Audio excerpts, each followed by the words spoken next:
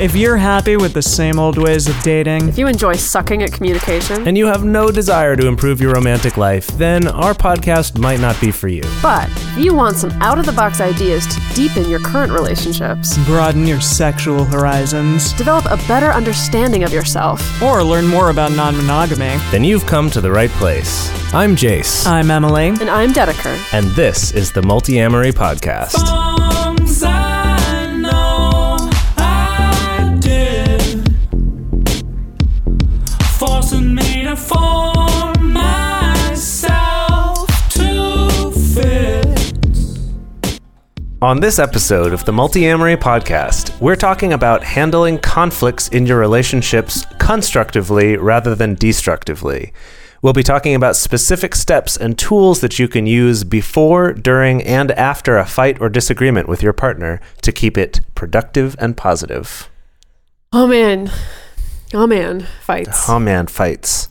Love them, hate them. I don't think there's anybody who loves conflict. I think everybody identifies I as love conflict fighting. avoidant to a certain extent. But I Yeah. think they're essential sometimes to a relationship, to the growth of a relationship. That's something we'll be talking about in a bit here. I'd say maybe I would put it not that fights are essential, but that they're most likely inevitable. And so understanding how they happen and how you can be more constructive with them, and also hopefully avoid having more of them, find more constructive ways than actually fighting to resolve things. Yeah. And maybe there are people out there, I'm sure there are people out there who are like, no, I've never had a fight in my relationship ever. And that's cool. And hopefully that's because you found other ways to deal with your conflicts and not because both of you just They're bottle just in everything up denial. and never, Don't talk about anything. Yeah. Right, And then in 50 years, it's going to explode. right. Or you just are miserable forever. Hopefully that's not the case. But I found in my life that some kind of conflict, which some people would call a fight and some don't, is inevitable, right? Would you say? Well, it's just the nature of being human, right? Until we are able to hive mind together, Like the Borg. like the Borg, until we're able to Borg together in our relationships, you're never going to have a human relationship that doesn't have some form of disagreement in it. I think that's pretty easy to accept. Yeah, I've also found that I've had many relationships where the two of us will have different definitions of what counts as a fight. Interesting. That, there'll be some kind of conflict or disagreement. And to one person, it's like, oh, we just had a fight. And to the other person, it's like, oh, what? I thought we just talked through a disagreement. I think the word fight is interesting because it carries with it different connotations. Like disagreement, I think, is a little more clear. It's just like, well, there were things where we had a different idea on something. Yeah. But I think both conflict and fight, they're can be a little bit loaded. They have a little extra tone of voice or something. Yeah, for me, fight, if I'm going to describe something as a fight, it's like we've switched into going after each other mode. Like we've switched into not, unnecessary communication and maybe I guess switching into the destructive mode, I think, versus an argument in my head is kind of like, well, I see, for me, an argument in my head is like there's been some kind of emotional intensity there because it's a disagreement that wasn't just resolved within 5 minutes, essentially. When it becomes an argument where there needs to be a lot of back and forth or an extended period of back and forth. I mean, not like talking about any of this matters anyway because everyone's going to define it differently. Yeah, I feel like I tend to have a more liberal definition of what counts as a fight. That do a lot, I might call something a fight even if it wasn't really destructive and it wasn't personally attacking each other or anything like that. If it was what other people might just think of as an argument or even just a heated discussion or something, that I'll tend to use fight kind of more casually. And I've found that I've had a number of partners who are bothered by that or upset by that. Yes, I do get bothered by that sometimes. Yes. I was trying not to call you out, but Interesting. Are we having a fight right now? right. So that was me being you. That was me being you. Yeah, I would call that a fight. No. Maybe not quite that liberal a definition. But that's the other thing that brings us to our next point here is that if there is conflict in your relationship, it doesn't necessarily mean that your relationship's unhealthy. Because as Dedeker was saying, it's not like we actually become one flesh and one mind where we no longer have to discuss things or will ever disagree about things. So just because there is conflict doesn't mean that the relationship is necessarily unhealthy. Yeah, and kind of what I was saying at the beginning is that it can be this opportunity for personal growth or the growth of the relationship. I was watching the show Ozark, and the two main characters, Laura Linney and Jason Bateman, get in like a really big fight, and the guy who lives in their basement hears it, and he says, "Hey, if I had a fight like that, my ex-wife and I might still be together." And that was interesting to me.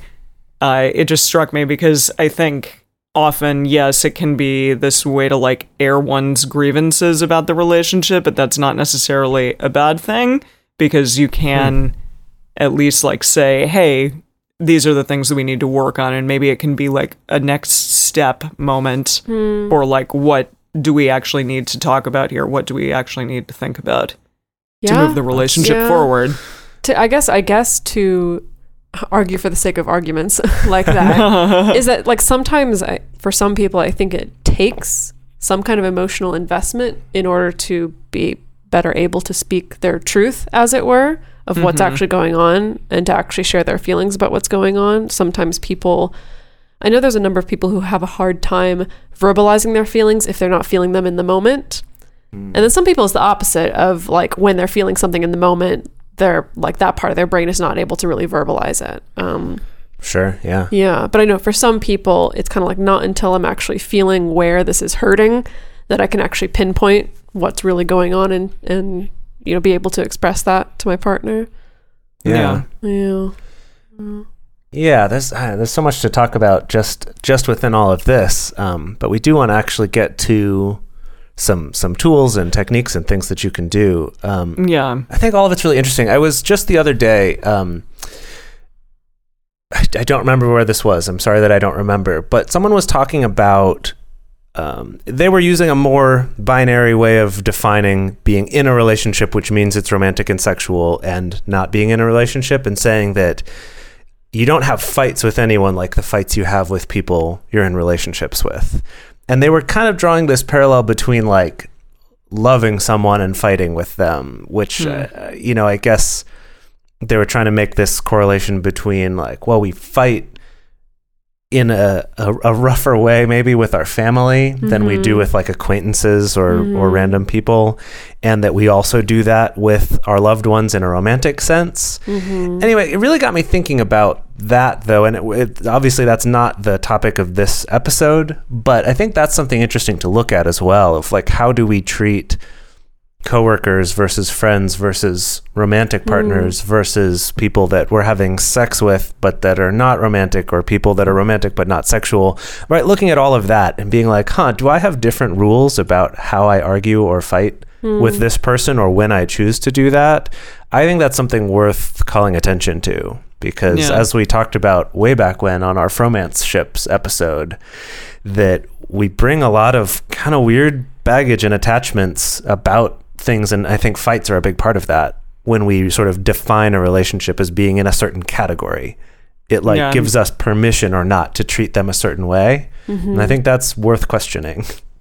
Yeah, definitely. Since that is interesting to think about. Yeah, and since we tend to like give our friends maybe the benefit of the doubt a little bit more than we do our partners at times, or like if our friends piss us off in the same way that our partners might, we may be like, that's just so and so. And may not take it as personally as we would if it were a lover doing the same thing. And I think there could be people out there who would say, no, for me it's the opposite. But either way, still like take a look at it and be like, okay, what's going on there that's making you treat those people differently just because they're in a different category in your life? Yeah. So if you're delving, Oh, yes. Well, I kind of wanted us to first focus on what are the things that we can do, like what's kind of the work that we can do beforehand, before we're in a moment of conflict, like what's the work that we can be doing in our relationships to kind of set a good foundation, as it were, for when conflict arises. Yeah, so a couple episodes ago, we brought you the new and improved Scrum, which we now have coined the term radar. Not really, truly. I don't know if we really coined that one, but radar. But we no, not the term. But we refurbished said, it. We refurbished it, sure. Yeah, we came up with a new acronym for the already acronym radar. A new, better acronym. Exactly. So radaring, which you can go back to that episode and read all about it, but it's also established like some kind of regular check-in, monthly or even bi-monthly or weekly, just to prevent problem solving from happening only when there's like a crisis or when emotions are super, super high in your relationship. So again, it's sort of taking those crazy times when something does happen and having this like safe compartmentalized space to speak about them and to kind of like have tools and build actionable goals for the future.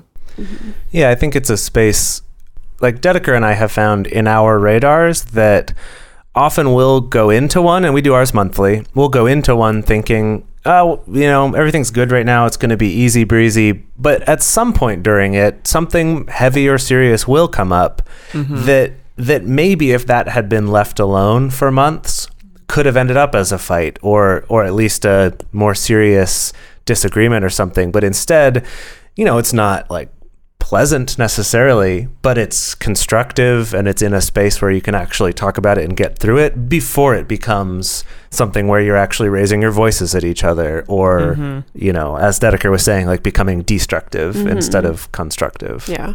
Yeah, we're going to beat you guys over the head with radar. Yeah, it's the best. As many episodes as we possibly can. Yep, already been doing that so far. So having something in place where you're already establishing a good channel of communication with your partner ahead of time is good, obviously. That one's kind of a gimme, I suppose.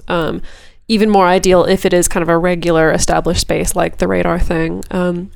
Another thing that you can do is something that I like to call kind of checking your arsenal, or I think that when I was writing my book, I called it like checking your inner weapons rack, which sounds really dramatic. And so this is... Tell us about that. I will. So this is a personal growth exercise. It requires some reflection and some introspection. It's best to not do it when you're in the midst of a conflict, right in the moment. Right. Like Definitely this is good to do when you have time to dedicate to personal growth and to some self-awareness and some self-exploration. And it's also good to write this one down as a journaling exercise as well, something that you can come back to and revisit. And basically it's sitting down and reflecting on, when you're in an argument or in a fight, what are the tools or the behaviors that you whip out when you feel like you're losing?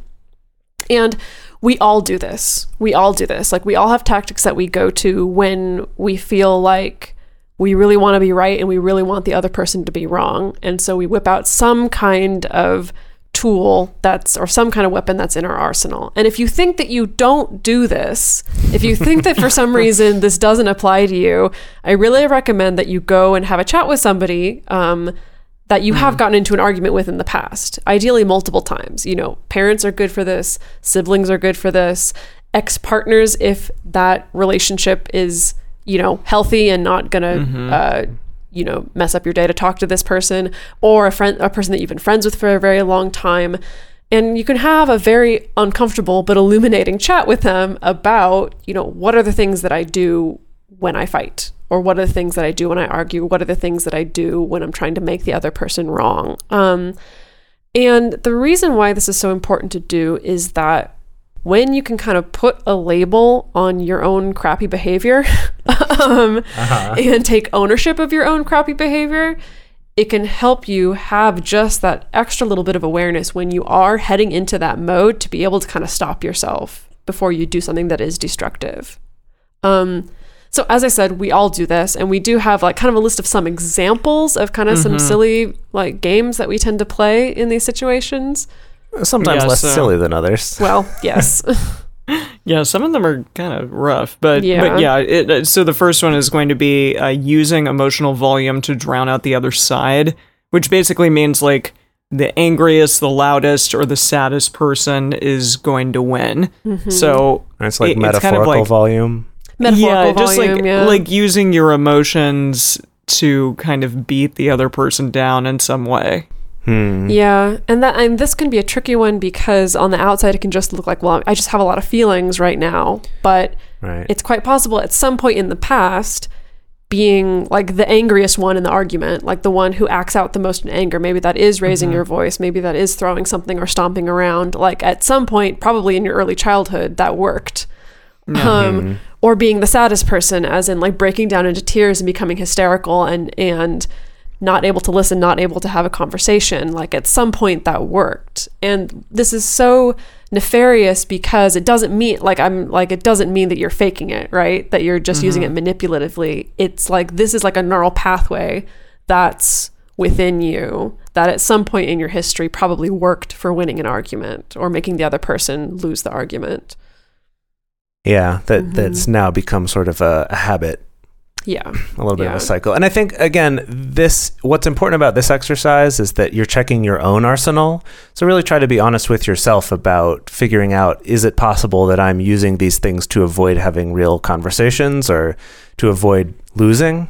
And this isn't something that you should use to define it for somebody else, because you don't know what their feelings are, right? This is more a self-introspection tool. Another tool that often comes to play is isolation or avoidance. So things like, like either emotionally or sometimes physically, like pushing your partner away, as in doing the like, don't touch me, don't talk to me, like just, I don't want anything to do with you. I'm going to kind of freeze you out, essentially. Like that's also a tactic that's very common for human beings to use. Yeah. This is one too that on both sides of it can be a really difficult thing for people, because that like in childhood psychology terms, it's often referred to as like withholding love. That a way that parents will often punish a child, if they're not going to like spank them or sit them in the corner or something, is to do the same thing, is to kind of shut them out, to ignore them, or to punish them by putting them in isolation somewhere. That this one can definitely be a very deeply ingrained way of being like, if you do something bad, the way you get punished is by not getting love. So that's a real deeply rooted one for a lot of people. I think. Definitely. Another one that can come up is looking down on the other person. And this one is kind of the opposite of the emotional volume one. It's saying, hey, I'm the one keeping my cool here while you're being emotional about this. So why don't you get your shit together? Because like clearly I'm the only one being rational here because you're expressing your emotions. Yeah. Right? That it's sort of using the other side of it, especially if you are someone who has an easier time compartmentalizing or detaching.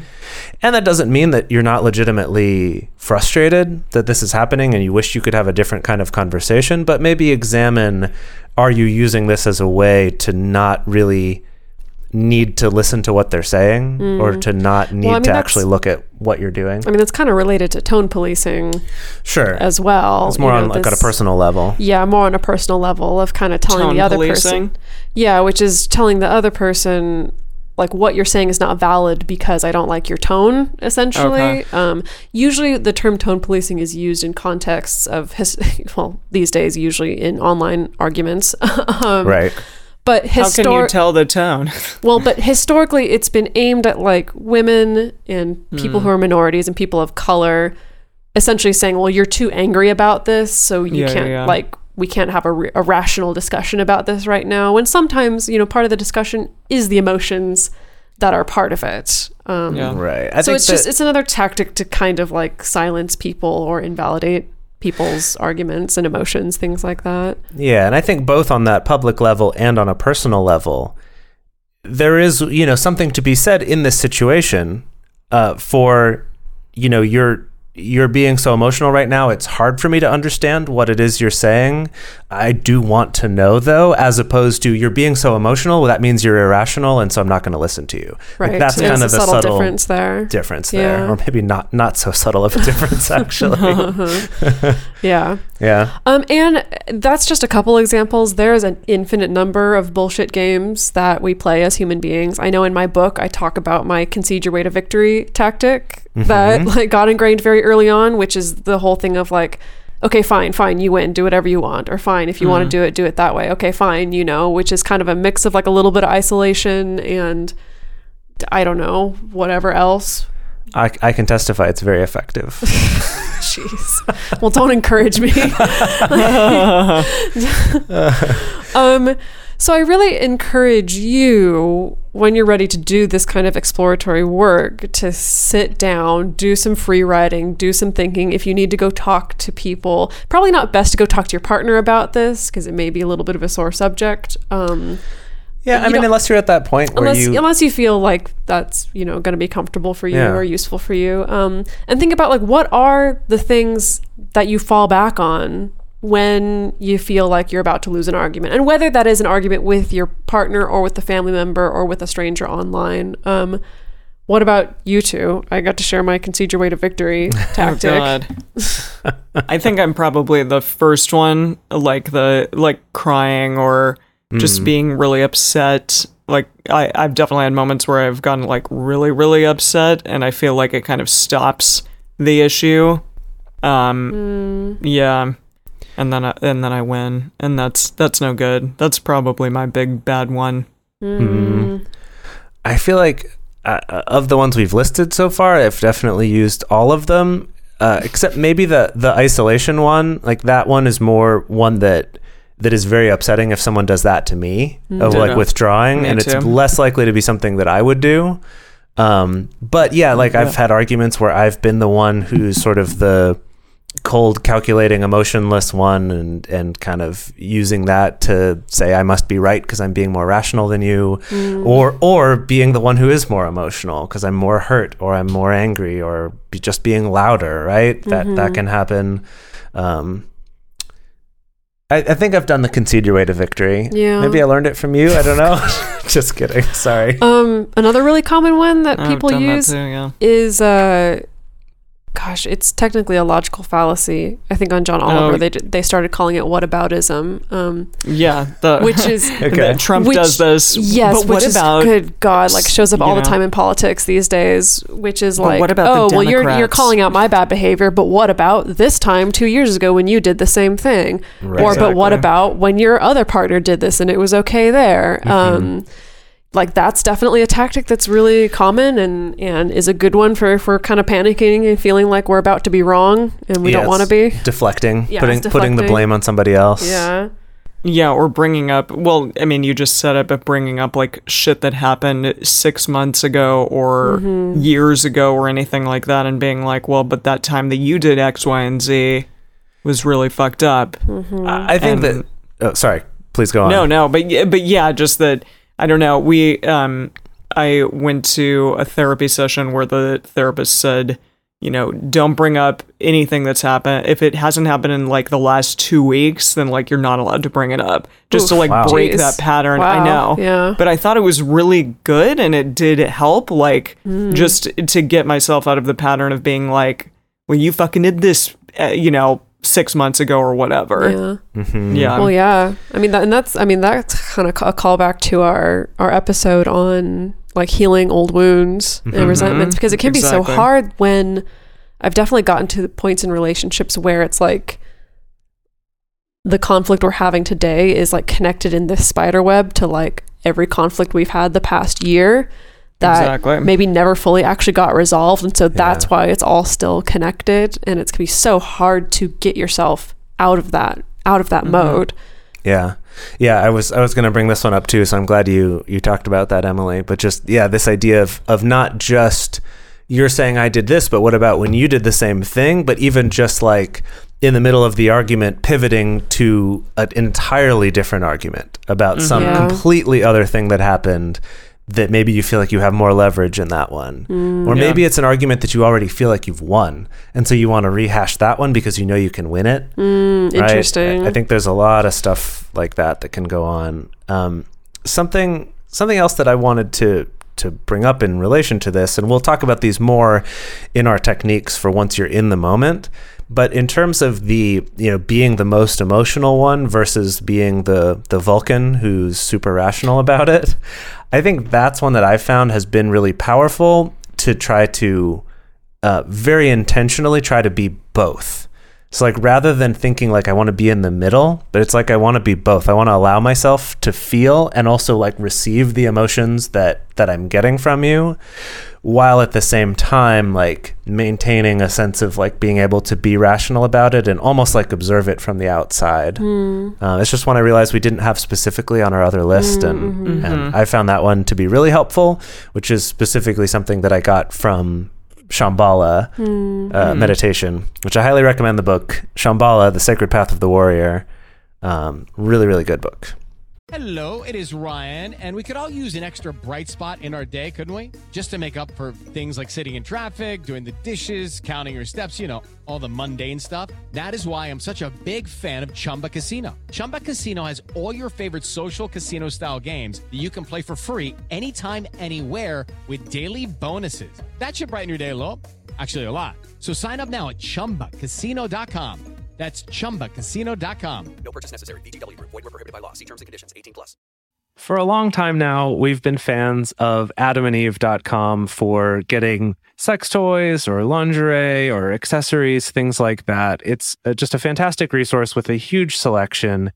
And now, not only do we have a fantastic offer, but we also have a promo code that will work on AdamMail.com and EvesToys.com, which are their sites specifically for LGBTQ audiences. And our code is fantastic. It's 50% off of almost any item in the store and free discreet shipping when you use our code MULTI. Yes, we love AdamandEve.com and have for years. They are our oldest and longest sponsor, and they just keep on giving great gifts to us and to our listeners. You can bring more pleasure and satisfaction into your bedroom by going to AdamandEve.com, AdamMail.com, or EvesToys.com and select any one item. It can be, you know, an adventurous new toy or anything you desire, something fun, something sexy, whatever sounds good. So just enter offer code MULTI at checkout and you'll get 50% off almost any item plus free shipping. That's MULTI, M-U-L-T-I, at AdamandEve.com, AdamMail.com, or EvesToys.com. This is an exclusive offer that is specific to this podcast, and it's better than any offer that is currently available on their site. So again, use code MULTI to get you not just the 50% discount, but also the 100% free shipping. Code MULTI. We're going to talk about the things in the moment now. Yeah. So ideally, you know, in an ideal world, you would work out all your stuff in the context of a radar, or you'd work it all out in a very nice, respectful, calm, loving way. But we don't live in that kind of ideal world. And so that means that we do run into conflict. So what are some things that people can do when they find themselves actually in the moment of things getting a little bit heated, emotions flaring, and now we're in the middle of an argument? Halt. Or halted. In the name of love, perhaps? Yes. Well, no, it's funny because I always say dehalted. Did you say dehalted? Or dehalt. But you put the D at the beginning. You don't say halted, exactly. You say dehalted? But I think halted is probably better. But it's we've talked about it a lot on this show. It is hungry, angry, lonely, tired, or drunk. Or drinking. Or drinking, yeah. If you're drinking, yeah, probably not the best time as you are slowly getting drunk to have an argument. Exactly. Your inhibitions are going to be down. But because of all of those things, your inhibitions or just anything, just your emotional well-being may not be at the best place if you are hungry, angry, lonely, tired, or drinking. So definitely, first and foremost, look and see if any of those things are the case, and then maybe think about having an argument at a different time. Yeah, I think, have you guys heard of decision fatigue?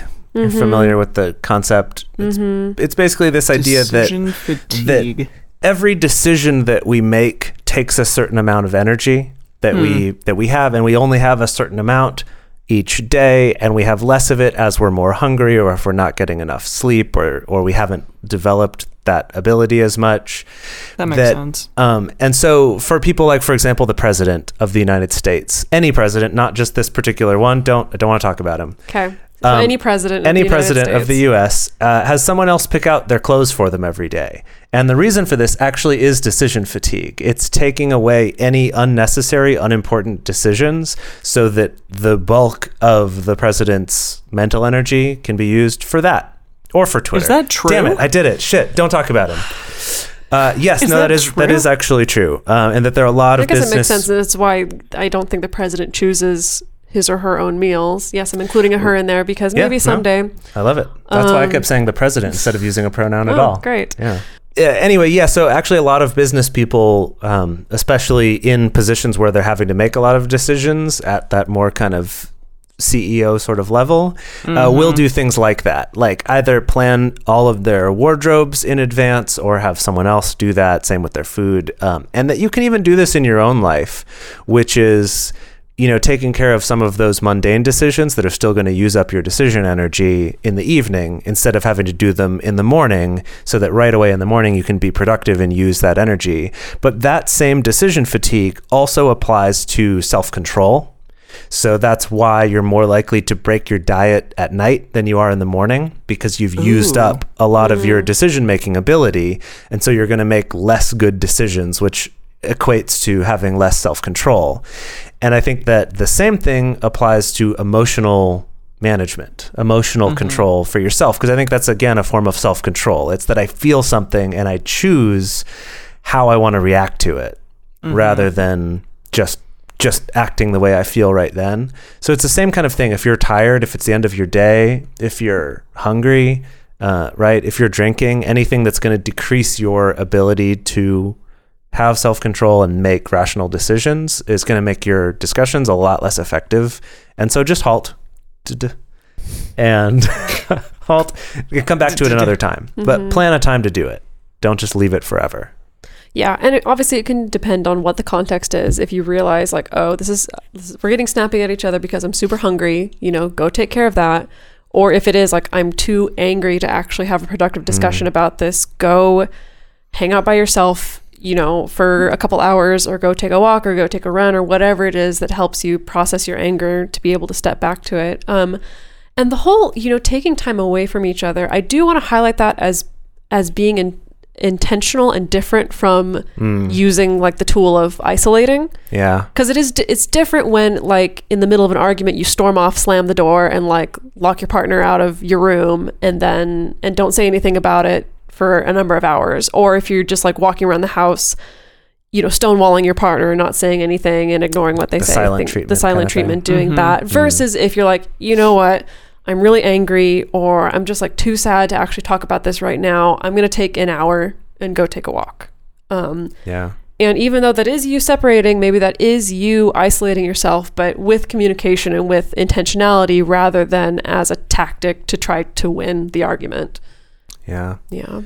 Something I found myself doing is also adding kind of a reassurance that like, even though I'm really frustrated or angry right now, that I do have faith that we're going to work through this and I still love you, but like, leave me the fuck alone for a little while. Just to kind of add that in. Again, maybe that's part of my baggage of being like not wanting to feel abandoned.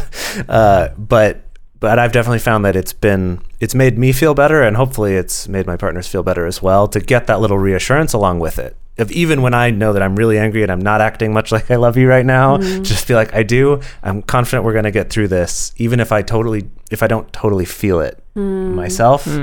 But that kind of fake it till you make it thing of like, I have confidence we're going to figure out a way to work through this. I'm glad that we're talking about it, but let's do it later.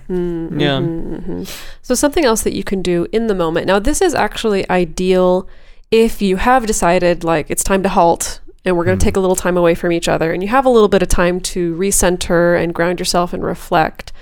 It can be good to check for what I like to call competing realities. Some people call it competing narratives. And so it's basically, the fancy smancy way of saying that there's multiple sides to the story. But it's not just that. It's recognizing like you have a story of how things went down, or whatever it is that you're arguing about or disagreeing about. Your partner also has a story of how things went down. And the thing that's important to accept and to recognize is that both of those stories are simultaneously true and false. Simultaneously true in that for you, your story is your reality. It is, because it's your perception. It is your reality. For your partner, their story is their reality, their perception. But then there also is actual reality of what actually happened, which unfortunately no human being actually really has the monopoly on. And it's being able to recognize and just accept that, neither of you in this situation is the one person who knows what the truth is and knows exactly what happened. So it's a little bit of a heady concept, but, if you're taking time apart in a fight, it can be good to start, writing down, like, what's my version of the story? What's my partner's version of the story? And kind of writing that down with the assumption that your partner has good intentions. And now that's a really interesting writing exercise, to like write your partner's version of the story with good intentions. Can be really, really illuminating. But it's just this. It's like what I see often with clients is that anytime there's a conflict where one person insists, like, no, I saw what happened. I know what you said. I know what I said. Like, this is the way it was, and you did this, and then I did this, and like, I will not accept any other alternative to that. Like, that's where conflict tends to perpetuate a lot, is when there's a person in a situation who has trouble accepting and acknowledging that there may be multiple realities, essentially, and not in a weird cosmic sci-fi way. That's as cool as that would be. Although I have found that in arguments about the existence of parallel universes, not being able to believe in them can be a stumbling block there too. Well, sure. That would make sense. No, I found that this one, in addition to, this sort of scenario where it's kind of a way to get past trying to have a monopoly on the truth, I've also found it for me to be a really effective way of essentially establishing a starting point from which to reach a resolution, like from which to make things better. So something that Dedeker and I have talked about in the past is sort of, once we get to a point of saying, okay, it seems like we both have very different stories about something that's been going on for a while, and then actually with each other having that conversation of like, here's what it seems like you're saying your story is, and then the other person can be like, and it seems like yours is this. Can we change those? Is it possible for us to adjust those stories? Or what can we do that will accommodate both stories, right? But is just even with each other, and hopefully your partner has also listened to this episode and they're like, wow, love it. If you're both on the same page about it, it can be super effective in terms of saying, okay, great. Like, now we know that we both have these two different realities. I had no idea, because my reality was my truth. I had no idea you would experience yours that way. Great. Now that we know, we can work toward making something better. We can work toward changing that so that it's more positive. In addition to this, we also have written down on our list here, I love it, is just whip out all the great tools that we've talked about. The millions of great tools. So obviously we talked about radar already, is more of a before the discussion kind of thing. Although I suppose you could actually do a little mini radar right there in the moment if you needed Possibly, if you felt like you wanted that structure. Emergency radar. Yeah, emergency radar. I like that. But one source would be our 5 Ways to Suck Less at Communication episode, where we talk about a few different communication techniques. They're also sprinkled throughout a lot of our other episodes, but they're things like nonviolent communication or using the Triforce of communication. Maybe part of this conflict is because one of you is trying to give advice when the other person just wants support, right? That it could be as simple as that, and you could avoid having the whole argument. But anyway, all of these things, and that's it's an opportunity to look at which tools work for you. Try them out, see what techniques work, maybe even prepare little scripts with each other. I know that sounds really cheesy, but I've found it can be really effective if you have sort of set patterns of ways that you say things. Like NVC, nonviolent communication's kind of built around that, but there's other ones as well, of kind of allowing you to follow a script can help you to still be communicating truthfully, but to do it in a way that you kind of have little touchstones, or buoys as I like to call them, of am I still on the right track in terms of communicating this effectively?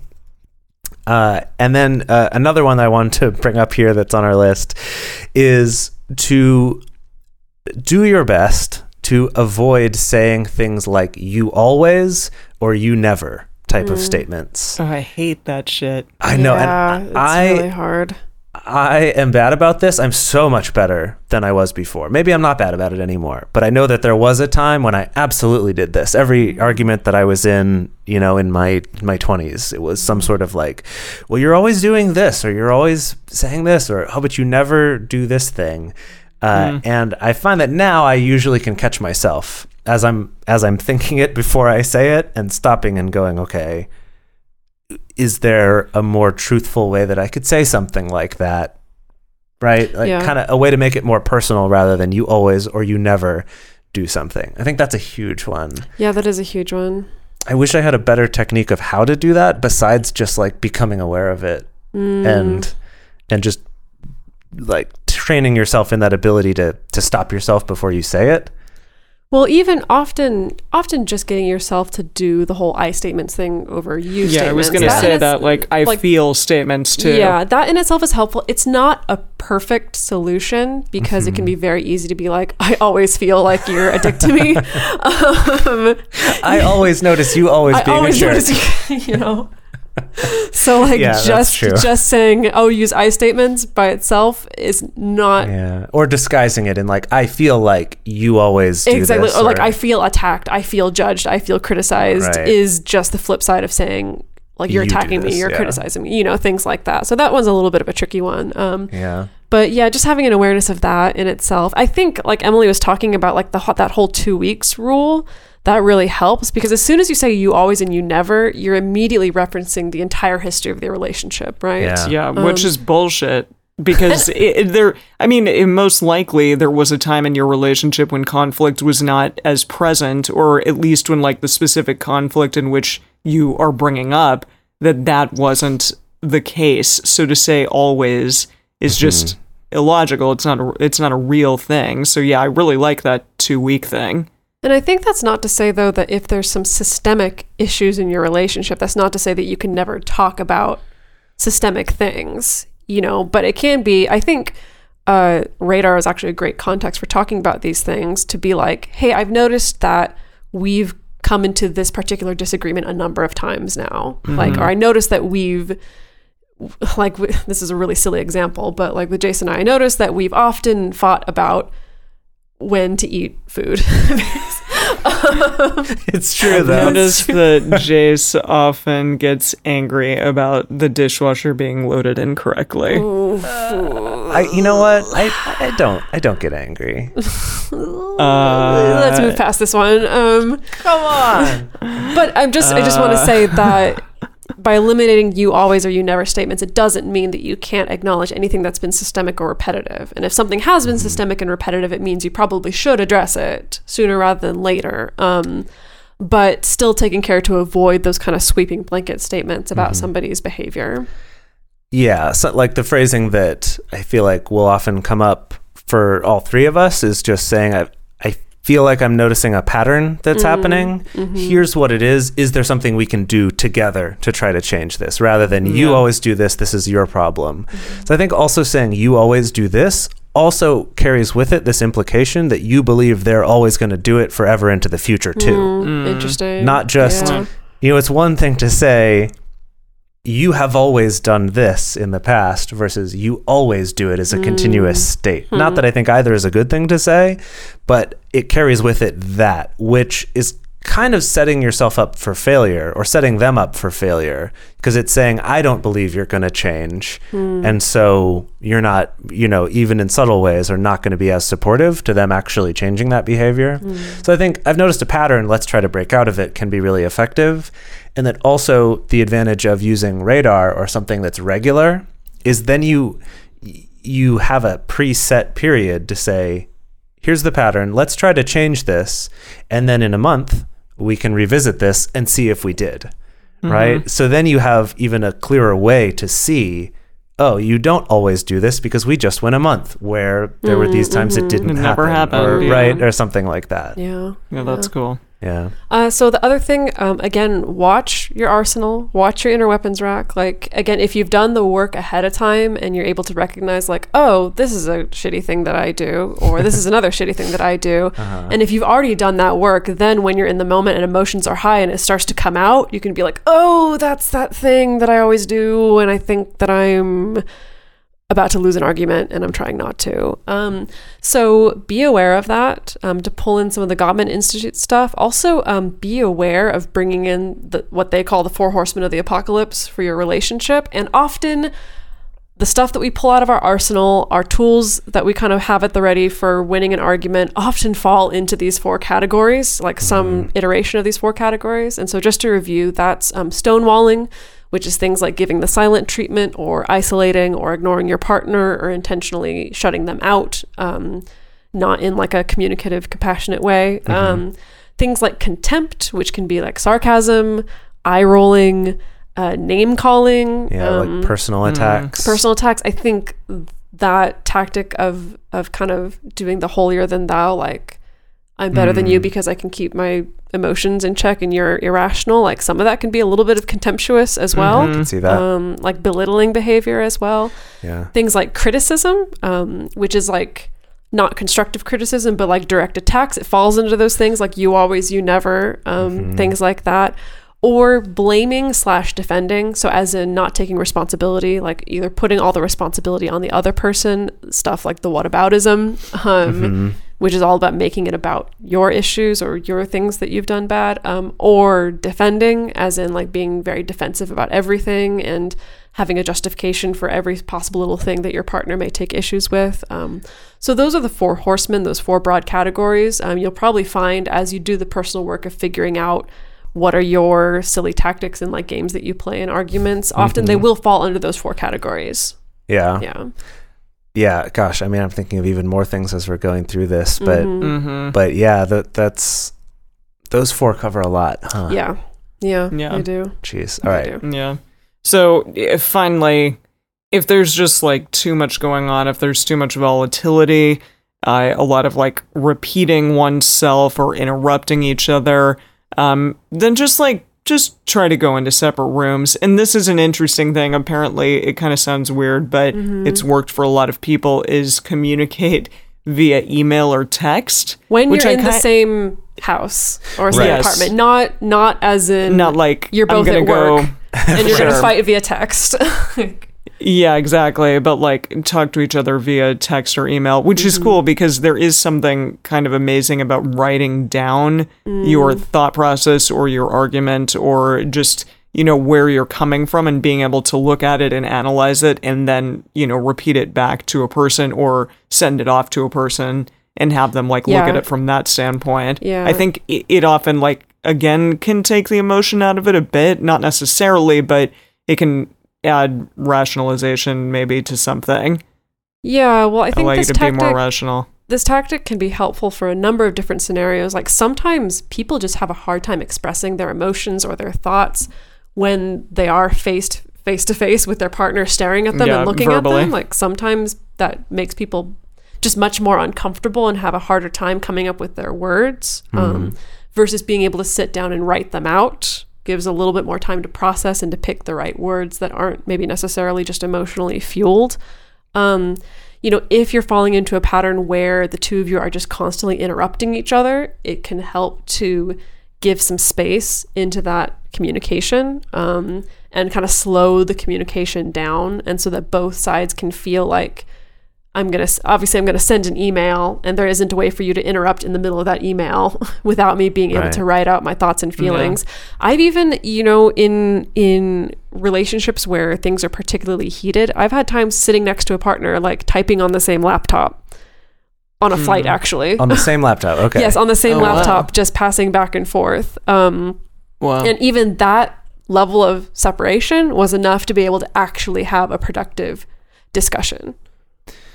Yeah, that's interesting actually, to add that element of even being in the same room, but saying we're going to have this conversation through text messages or emails or something. That is interesting. There could be something to it. This is not a technique that I have used, so I can't really speak for it. I know that I've definitely found with certain partners that some people just feel like they can express themselves more clearly in writing than they can speaking.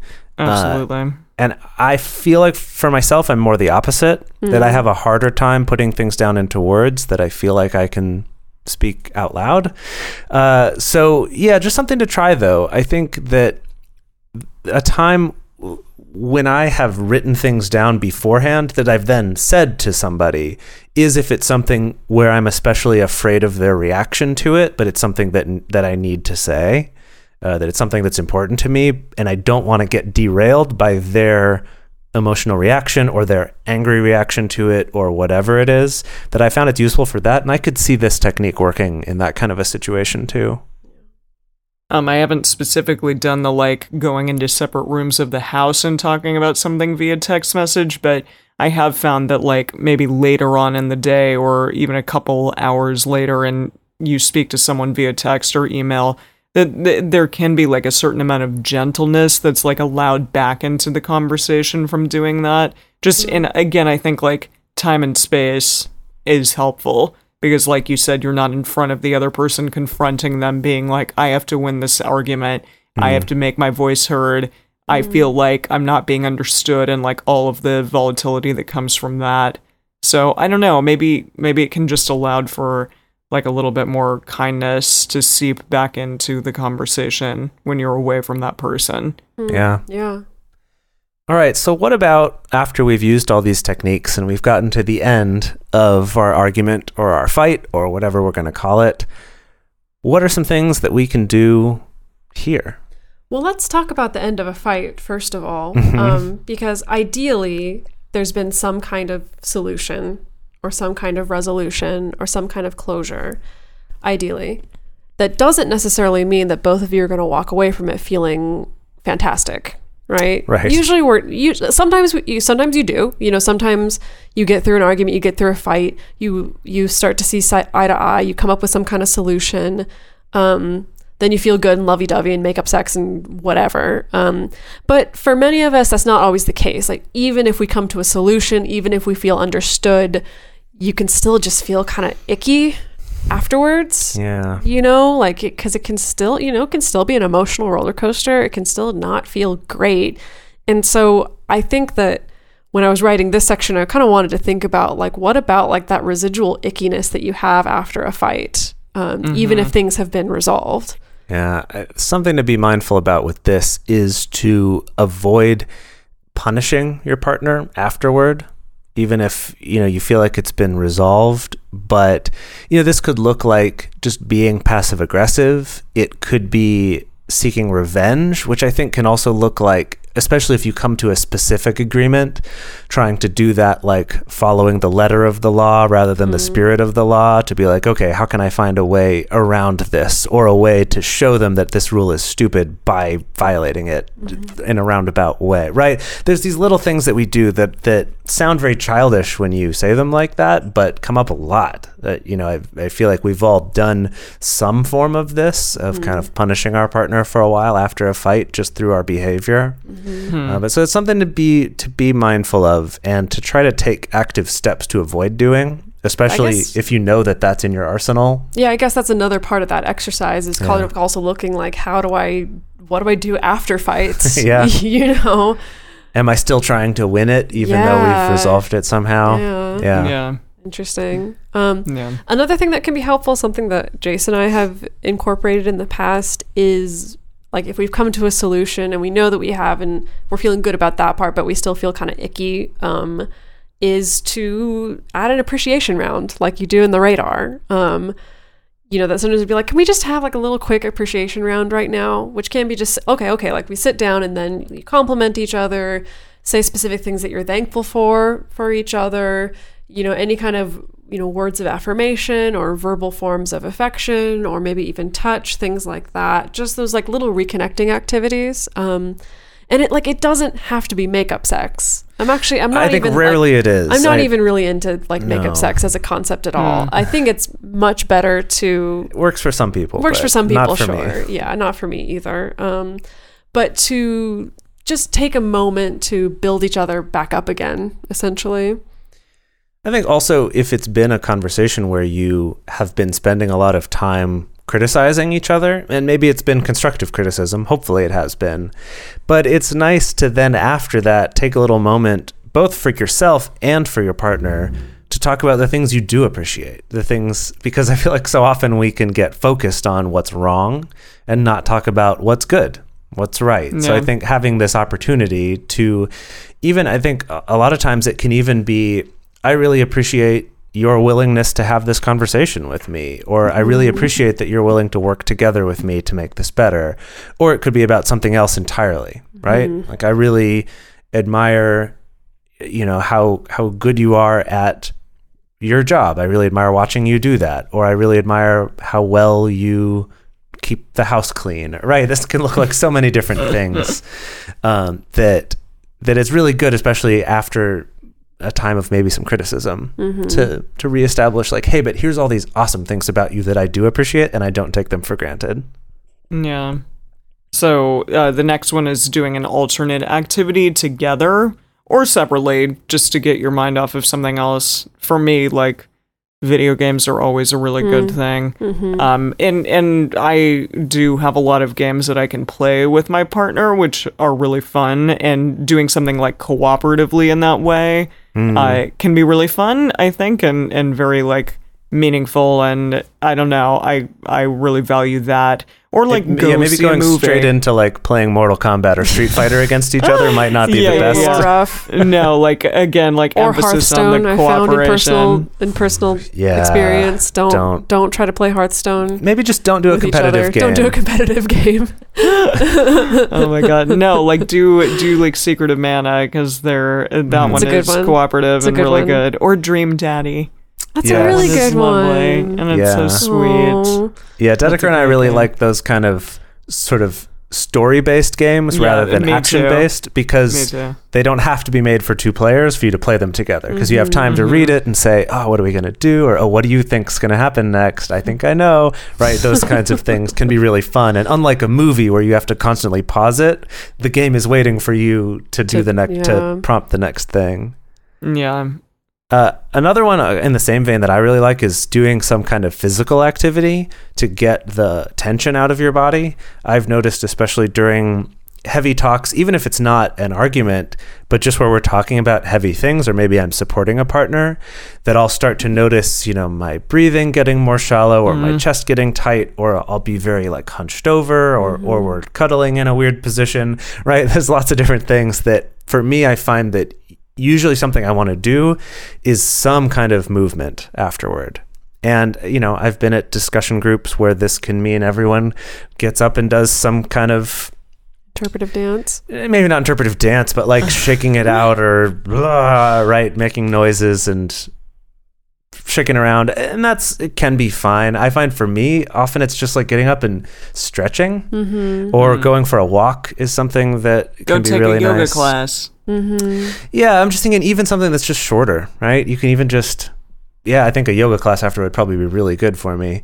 But even just going for a walk, doing Well, I think- something to get yourself out of that body language of I think conflict. this is where, like, if you have kind of more like somatic experience or awareness, of starting to develop some awareness of like where certain emotions live in your body, or where muscles tend to tighten up when you're feeling like you want to protect yourself, or what happens in your body when you're starting to feel angry, of just having an awareness of that in the first place, and then kind of taking steps to actually like literally like release those muscles, whether it's through like massaging or stretching or going for a run or whatever. It can really make a big difference. Yeah. So I feel like there are so many tactics that we could throw at you for handling conflict. But these were some real good ones. I like to think so. Let's hope so. If some of these work for you, definitely let us know. Or if some of these backfire for you, definitely let us know too, because that's always a possibility, and we'd love to know about that too. I just want to end off this episode by giving a disclaimer that if you're in a relationship that is filled with a lot of conflict, and where you're having to give a lot of energy and a lot of effort to managing conflict all the time, it is okay to leave that relationship. Like, the solution is not always going to be like, I have to take it on me to figure out ways to solve this conflict. Sometimes the solution is, I just need to not be in this relationship. So like we've talked about on past episodes, check what your ratio is of positive interactions to negative interactions. If you feel like it's a 50-50 split, that's not good enough. If you feel like it's a 60-40 split, that's not good enough. Science says it's 1 to 5. 5. Right? Yeah. So one negative interaction for every So five positive 80, ones. 20. It's Yeah. 80-20. Yeah, one negative interaction to every 5 positive ones. It's actually less than 80-20. Is it less? Because this is 1 out of 6. Oh. The math doesn't work quite as Well, nice. It's whatever. like 1 out of every 8, or like 18% or something like that. 18%. Yeah. Okay. Yeah. somewhere in that neighborhood. Give or take a couple percent. You know, so be aware of that. Obviously, it doesn't mean either extreme. Like, don't be so afraid of any conflict happening that you think things are healthy or unhealthy and toxic. But also, if it's a ton of conflict, that's not okay either. Watch out for any gaslighting that may be happening. You know, if someone's trying to insist that there shouldn't be any conflict whatsoever and that you're making it up by bringing up any kind of argument, that's not okay. Or if there is a lot of conflict and someone's trying to tell you, no, our relationship is great and you should be happy, that's also not okay. And also take care that conflicts or fights or arguments that happen, that they're actually resolved. You know, if you're at the end of an argument, if you're still feeling icky, check whether that's just residual ickiness or if it's like, no, actually that feels like it wasn't resolved, because those things can build up over time and build resentment and become really old toxic wounds. And also make sure that it's resulting in steps forward. That's why, like, of course, as we always say, we love Radar, because it actually forces you to have that conversation about what are the next steps forward, what are the actions that we're going to take. But yeah, just have an awareness that the conflict that you're having is ultimately constructive more often than it's destructive. Yeah, something I wanted to point out too, you'll notice with the tools that we've talked about here, there are a few that you do together with a partner, such as Radar or the going into separate rooms and texting with each other, things like that. And there are a number of them that are something that you do yourself, right? That involve some introspection or some monitoring of the ways that you behave and the things you do during these discussions. You'll notice that none of these are things that you are forcing upon your partner. None of them are things that you're forcing them to do. But hopefully they should be doing these things too. And I would say that's another one here with this disclaimer of if your relationship is filled with conflict, but that also resolving conflict in a healthy way is something that involves both parties. And I think a lot of people can get caught up in the idea that if I just learn enough techniques about how to be good enough with my communication, how to be good enough in resolving conflict, that I'll be able to make this work by myself without my partner doing their side of it to help. Yeah. And so often I see people who are very diligent about learning how to have better relationships, having really negative ones because of that, because they feel like, oh, it just must be that I haven't learned enough of the techniques or I'm not using them well enough or something, and will stay in, you know, really hurtful relationships, or even like they don't have to be with bad people, but it's just not a great relationship, and that both of you are ultimately going to be happier without that, even if it doesn't seem like that at the moment. So that is something to keep in mind. Hopefully, though. Yeah, you shouldn't be the only person in your relationship trying to resolve Right. conflict. Right. And if that is the case, that doesn't mean you need to try harder to force them to resolve conflict. It just means maybe that's not a relationship that you should stay in, as hard as that may be. We always end on that note. I know, right? Well, Sorry, maybe you should leave. I just think it's worth saying, because I think so much of Just it's okay. It's okay to not That be it's in this okay. relationship. It is okay, and it's probably actually good. like one of the things that I find so upsetting that I see in a lot of the mainstream dating advice out there that's very much based in this sort of Christian monogamy way of like, once you're committed to this, you can never get out of it. If it's not working, it's just because you're failing, rather than just saying it's okay sometimes to not be in a relationship anymore. That I think that's one of the most destructive and dangerous things that I hear so often in kind of mainstream dating advice, which is probably why we bring it up so often, because because you could interpret our stuff the same way of saying like, oh yeah, use all these tools and then you'll never have breakups, and it's just that's just not the way it works.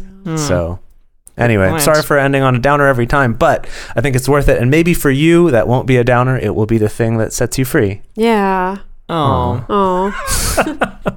Oh, but I'm also sorry for you going through that. All right. We Thank are you all here for you. Yes, we are. If you want support, you can join our Patreon group. Yeah, definitely. Yeah. And if you have a specific question or a comment that you want played on the show, you can call our phone number, which is 678-MULTI-05. And you can leave us a voicemail there. Or you can send us an audio message through our Multiamory Facebook page. You can also email us at info@multiamory.com, or you can send us a message on Twitter, Facebook, or Instagram. We respond to all of those ourselves. Sometimes it takes us a while to get back, and I'm sorry if we do, but often that's how we get our inspiration for episode topics, to know what's on people's minds. It's prompted us to make adjustments to the format of our show and all of that. To support our show and to join our private Facebook community, go to patreon.com/multiamory. Multiamory is created and produced by Dedeker Winston, Emily Matlack, and me, Jace Lindgren. Our episodes are edited by Mauricio. Our social media wizard is Will McMillan. Our theme song is Forms I Know I Did by Josh and Anand from the Fractal Cave EP. The full transcript of this episode is available on the episodes page on multiamory.com. Hey guys, it is Ryan. I'm not sure if you know this about me, but I'm a bit of a fun fanatic when I can. I like to work, but I like fun too. It's a thing. And now the truth is out there. I can tell you about my favorite place to have fun. Chumba Casino. They have hundreds of social casino style games to choose from with new games released each week. You can play for free anytime, anywhere. And each day brings a new chance to collect daily bonuses. So join me in the fun. Sign up now at ChumbaCasino.com. No purchase necessary. VGW Group. Void where prohibited by law. See terms and conditions. 18+.